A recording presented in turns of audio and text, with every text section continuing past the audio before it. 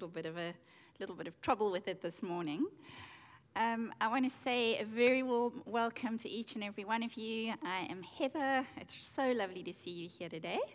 And I know it's already been said, but again, a very happy Father's Day to all of the fathers here. Sure, we are so grateful to our dads. This world needs fathers, and to my dad who's here today, and to my husband, sure, thank you for your presence in our life and just how you serve us, with such servant hearts. We love you. And I was thinking as well about all the other father figures in this place, whether you actually dads or not. I was watching Daniel on the drums and thinking about how he's a father figure in this place to so many of the younger kids, all the way to Daniel's grandpa, Charles. So to everyone here who gives us wisdom into life, who jokes with us and with our kids, thank you. You guys are special, and we love you. True story, we had this little incident with our kids a couple of years ago. I think Katie was about 6 years old, and so the others would have been about 1 and 2 and 3. And we'd had life group the evening before, and somebody had very kindly brought one of those chocolate cakes with, like the fake cream inside. And there was quite a bit of this cake left over, and it was on the kitchen counter, and I got a phone call. And it was not a long call, but by the time I got back to the kitchen, the cake was missing. And so were the children. So I followed the sound of giggles and whispers into the passage, which was really only 3 steps. And I don't know how, in such a short space of time, this was even possible. But the passage walls were covered with chocolate cake and cream at various height levels. And I looked into the bedroom, and there was chocolate cake and cream on the floor, on the carpet, and on the beds, and on the walls. And I stood in the passage with my little children around me. You see, it's only funny for children. And you know what I did? I stamped my feet. I did a whole little stomp. And Katie, she looks up at me and she says, "Mommy, do you know God?"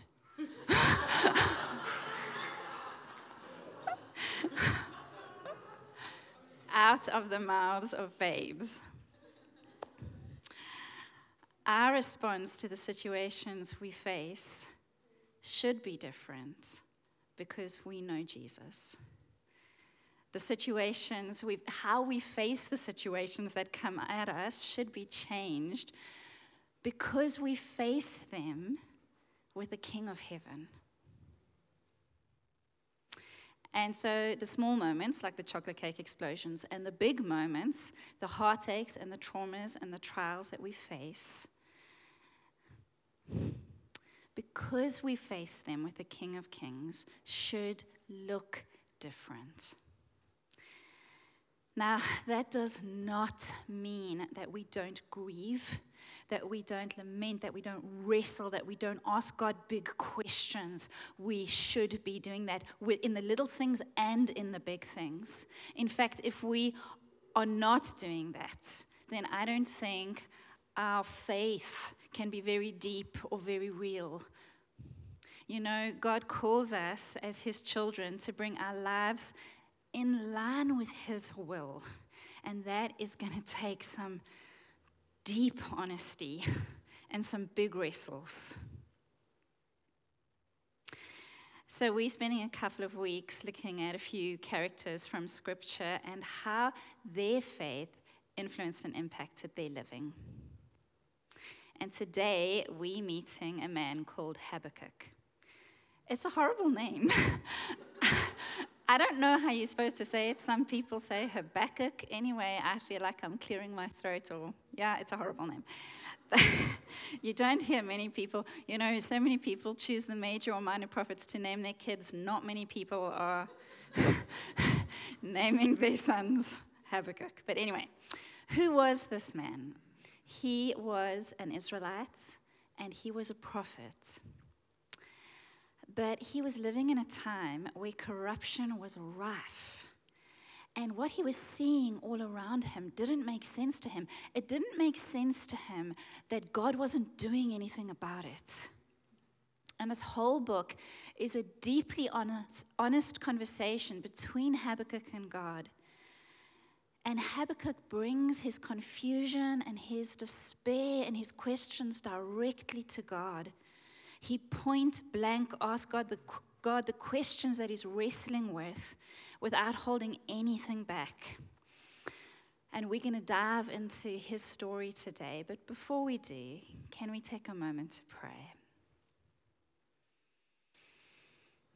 Father God, thank you that we get to call you Father. The High King of heaven is our Father and our God. And Lord, today we know that you have got your word that you are longing to speak to us as your church. But Father God, you also have words for each and every person sitting here today. You have got something to say to every person in this place. And I pray, Holy Spirit, that you will help open the ears of our hearts and that you will just help us to rest and listen to you as you share your word with us today. We love you, Lord. Amen. So this morning we are going to look at the two big questions that Habakkuk asks God and God's response to him. Question number 1. Where are you, God? Reading from Habakkuk 1. How long, O Lord, must I call for help, but you do not listen? Violence is everywhere, I cry, but you do not come to save. Why must I forever see these evil deeds? Why must I watch all this misery? Wherever I look, I see destruction and violence. I'm surrounded by people who love to argue and fight. The law has become paralyzed, and there is no justice in the courts.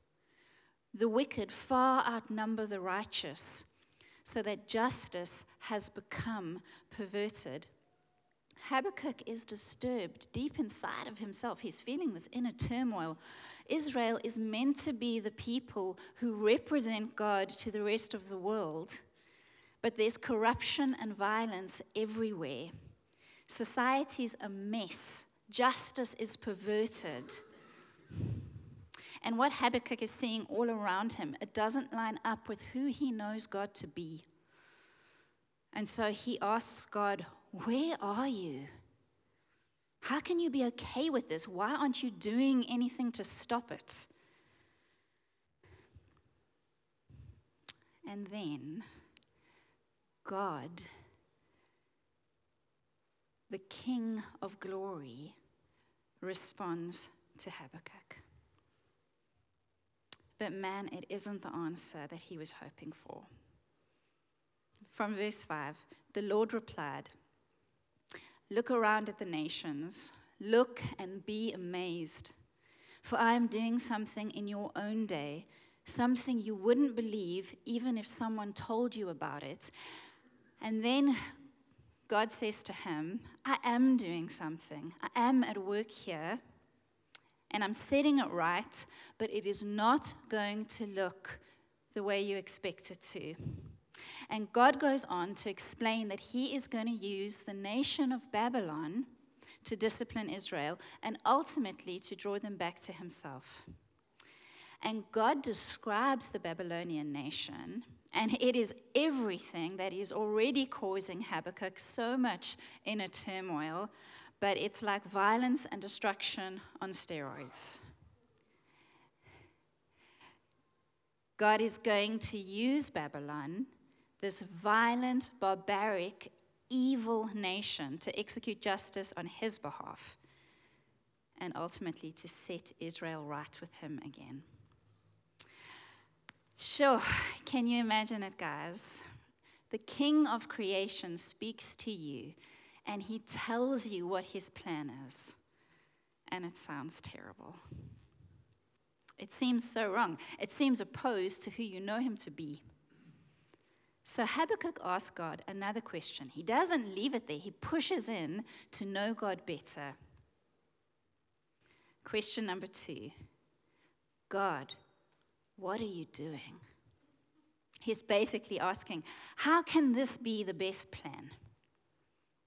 But I love how he comes to God with this question. Jumping back into scripture from verse 12. O Lord, my God, my Holy One, you who are eternal.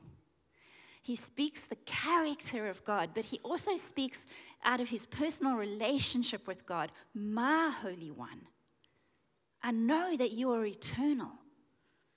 Surely you do not plan to wipe us out. O Lord, our rock, you have sent these Babylonians to correct us, to punish us for our many sins. But you are pure and cannot stand the sight of evil. Will you wink at their treachery? Should you be silent while the wicked swallow up people more righteous than they? He basically says, God, this doesn't make sense to me. I know you are good. You hate evil. How can a good God think that this is a good plan? But Habakkuk does it with a real respect and with this assurance that God is God. And then he does something I love and that I want to do more. So Habakkuk has asked his questions, and now he says, I will climb up to my watchtower and stand at my guard post. There I will wait to see what the Lord says and how he will answer my complaint. Habakkuk acknowledges this doesn't make sense to me, but rather than giving up or resorting to anger or getting apathetic or trying to change God's mind, he waits. He rests in his relationship with his Holy One, and he waits for God to respond. He makes time and space to hear from God, and he brings his whole life, his body, his mind, and his heart into line, into focus with who God is. And I love this. He expects that God will correct him. He isn't coming to God and saying, God, I think you've got this wrong. He's coming to God and saying, I must have this wrong. Help me get it right. And again, God responds. God says to Habakkuk, I am going to show you something, and I want you to write it down and write it so big that a runner running past can see it. And wait for the vision. It may seem to be taking long, but wait for it. Friends, I think that sometimes we are brave enough to ask God our real, raw, honest questions. But do we wait for him to respond? I love how the Message puts it. And then God answered, write what you see, write it out in big block letters so that it can be read on the run. This vision message is a witness pointing to what's coming. It aches for the coming. It can hardly wait.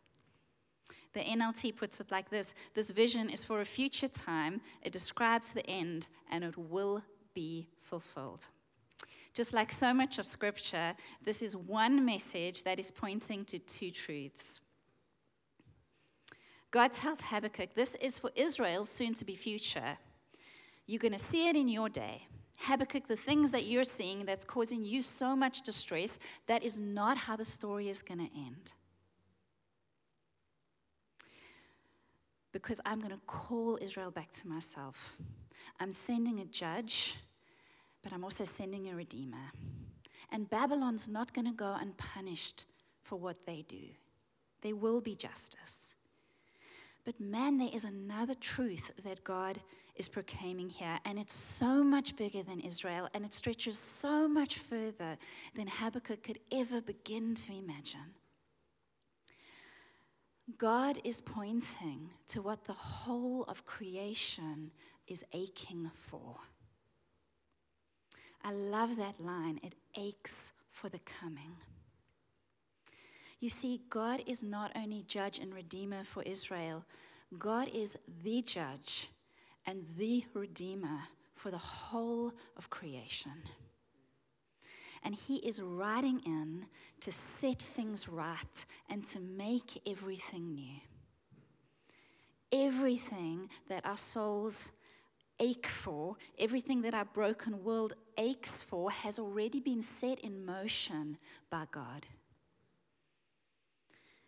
So God shares with Habakkuk how he is going to deliver perfect justice. And then he very much answers also question number 2, where Habakkuk says, will you be silent while the wicked swallow up people more righteous than they? Speaking about the Babylonians. But again, this is a twofold thing, saying one thing, pointing to two. He's telling Habakkuk about the Babylonians, but he's also speaking to us of the corruption and evil in the world around us today. God says, look at the proud.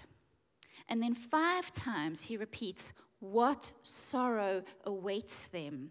Another translation says, woe to them. 5 times God repeats that as he describes the judgment that awaits Babylon because they put their faith in their own strength rather than in him. Friends, God is fierce. He is fierce. Sometimes it's hard for us to link the idea of God's fierceness with his goodness. In our minds, they seem like complete opposites. And it was actually Eschia who pointed this out to me. He said, God is perfectly just. And so there must be a fierceness in him as he comes to judge and to wipe out all evil. And he is perfectly good at the same time. God's fierceness and his goodness are not opposed. He is going to crush every injustice that is fierce. But his fierceness displays his goodness. God is at work and his plan is perfect. But when we look at it, it can seem really strange, really hard to understand. But just because we struggle to understand it doesn't mean that God is inactive or that what he is doing is anything less than brilliant. I love how God tells Habakkuk, write it down big. Let the whole world see that hope is coming. Let the whole world see that I am on my way. The ache of the world will be fully met in Jesus Christ. You see, what's happening here is God is whispering Jesus to Habakkuk. He's giving him a little glimpse of what is to come at Jesus Christ on the cross. And God is whispering Jesus to us again today through the story of Habakkuk. Friends, if there is some sort of an ache inside of you because things are not as they should be, maybe your child is being bullied at school and you see them just shrinking more and more. Maybe you're living with chronic illness or with a broken relationship. Maybe you look at our country and all you see is corruption and violence. There are 1,000 different things that make us ache for the wholeness we were made for. If your heart aches, bring your pain to God. Rest in his presence and wait to encounter him. Because his plan includes you. He has a role for you to play. Jesus has carried every wound in himself at the cross.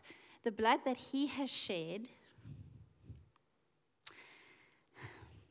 it has healed every pain and every injustice that you experience. He has rewritten every wrong and recreated everything that is broken. And one day, it will be experienced in fullness. It'll be fully realized and fully known. The end of all violence and corruption, perfect justice, saving grace for those who trust in him. And we can rest in the truth of that today. So God tells Habakkuk his plan. But in his incredible kindness, God also tells him why. He tells him the result of what it is that he is doing. Habakkuk 2 verse 14 says, "For as the waters fill the sea, the earth will be filled with an awareness of the glory of the Lord. That is my friend Sam. Hi, Sam. When Sam gets excited or he gets frustrated, he lets out his mighty roar, and we love having him here today.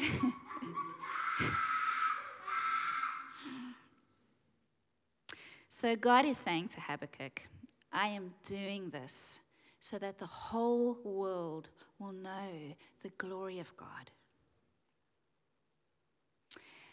And then there is this brilliant shift in the writing.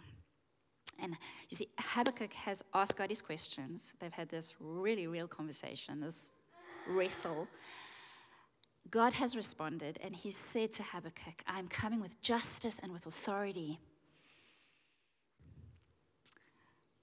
And suddenly, this conversation changes. It morphs into praise-filled prayer. Habakkuk 3. I think it's from verse 2 or 1. I'm not sure. I have heard all about you, Lord. I am filled with awe by your amazing works. In this time of our deep need, help us again as you did in years gone by. And in your anger, remember your mercy. I see God moving across the deserts from Edom, the Holy One coming from Mount Paran. His brilliant splendor fills the heavens, and the earth is filled with his praise. His coming is as brilliant as the sunrise. Rays of light flash from his hands where his awesome power is hidden. Habakkuk catches a glimpse of the glory of God. He catches a glimpse of the high King of heaven. And listen to how he describes God. He says, the Holy One, awesome power, brilliant splendor. And he's totally filled with amazement. I'm going to skim now quickly through verses 11 to 15. Oh, I think it might be from 9. something. And I want you to have a listen and tell me what it is that you are hearing here. Okay, I want you to think, what does this remind you of? I see God moving. Pestilence marches before him. Plague follows close behind. You split open the earth. Onward swept the raging waters. The mighty deep cried out, lifting its hands in submission. You went out to rescue your chosen people. You trampled the sea with your horses, and the mighty waters piled high. Okay, what does that remind you of? What does that make you think of? Exodus, well done. This is Exodus language. Habakkuk remembers God's track record of faithfulness. And as he recounts what God has done in the past, as he says it out loud, his heart is changed in the present. There's a renewed awe of God. He catches a glimpse of the power of God, and as he remembers what God has done, it renews his assurance that God is good, and he can't help but respond in worship. What's really cool about chapter 3, this chapter, is that it comes with this little instruction at the end of the chapter. You can go and look in your Bibles. And it basically says this needs to be sung with a full stringed orchestra.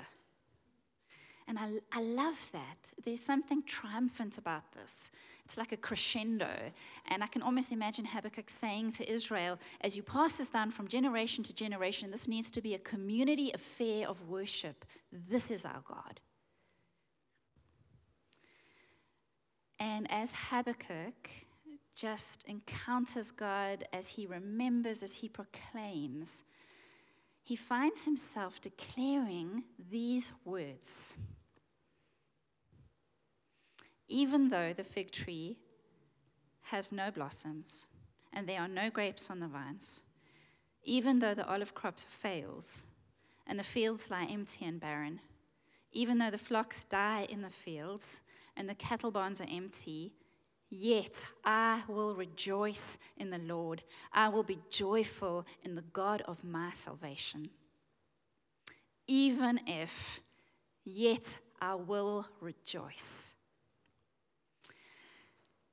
Gareth said a couple of weeks ago, our God is not a what-if God, and we never have to live as what-if people.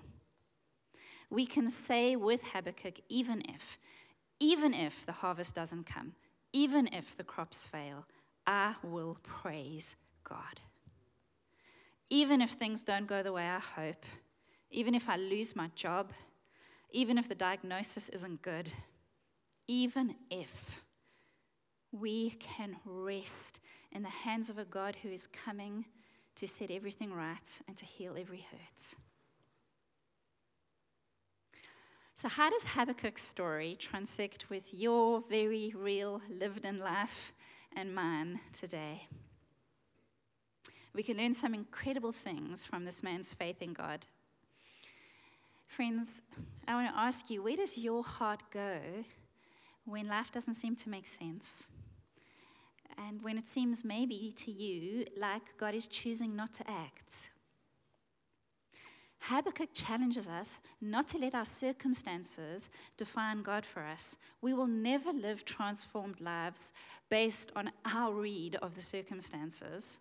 We have got to let God's consistent revelation of who He is be the lens through which we read the circumstances of our lives, not the other way around. We trust not based on what we see, but based on who God is. So we are not trying to hit on a formula here. That's not how reading scripture works. But when we look at Habakkuk's life, there are some things that we can see. And we're just going to take an opportunity now to ask the Holy Spirit to maybe highlight one or two things for each one of us. One or two things that maybe we need to practice in our own walk with Him. One or two things where maybe we're needing encouragement or assurance from Him. I've picked out 5. Maybe it's something else for you that has really just settled in your heart. If that is it, you go with that. But sometimes we just need some fresh perspective from God. And so let's just take a few seconds now, quietly in your own heart, to ask the Holy Spirit to reveal Himself to you.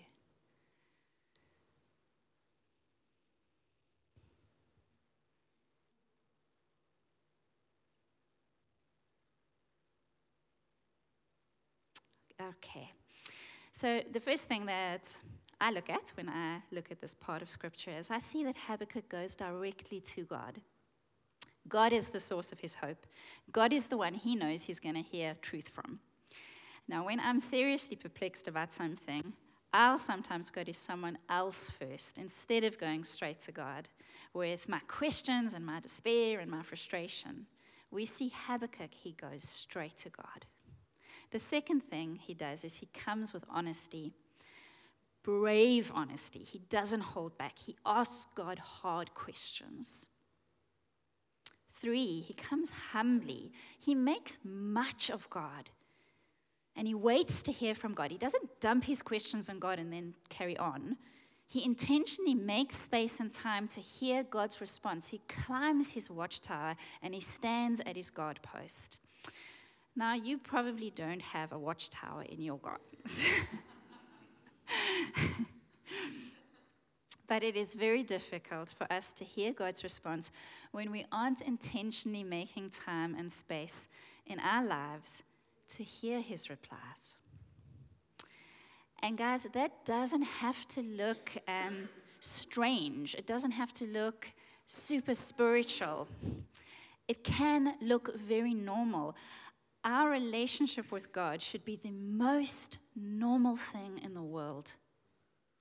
So making time and space for God, that can be when you're hanging the washing. That can be when you're cooking a meal, going for a jog, on your commute, riding into work.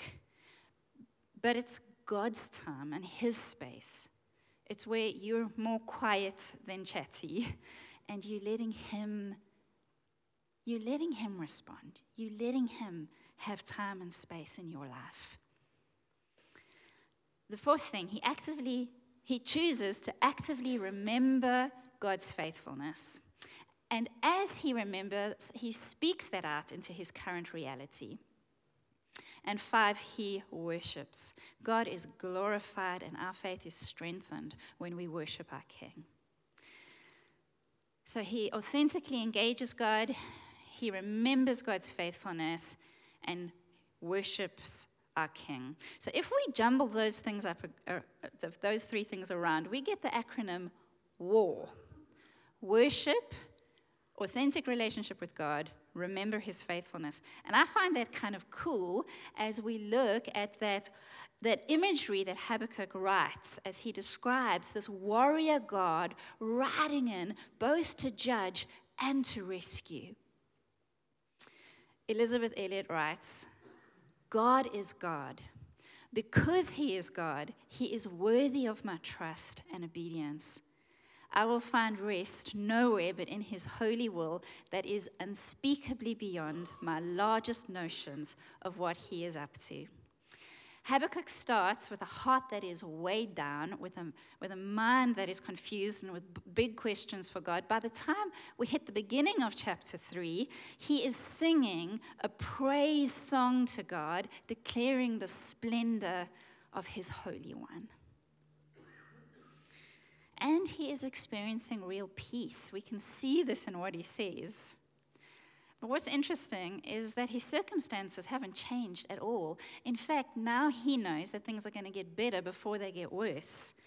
What has changed is that he has caught a glimpse of God. He has seen him riding in to rescue and restore. And for us who live this side of the cross of Jesus Christ, we know that the final victory is on its way.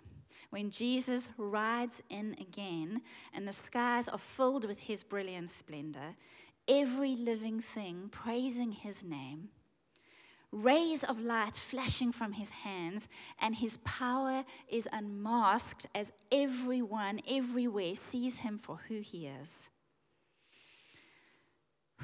Friends, he is coming.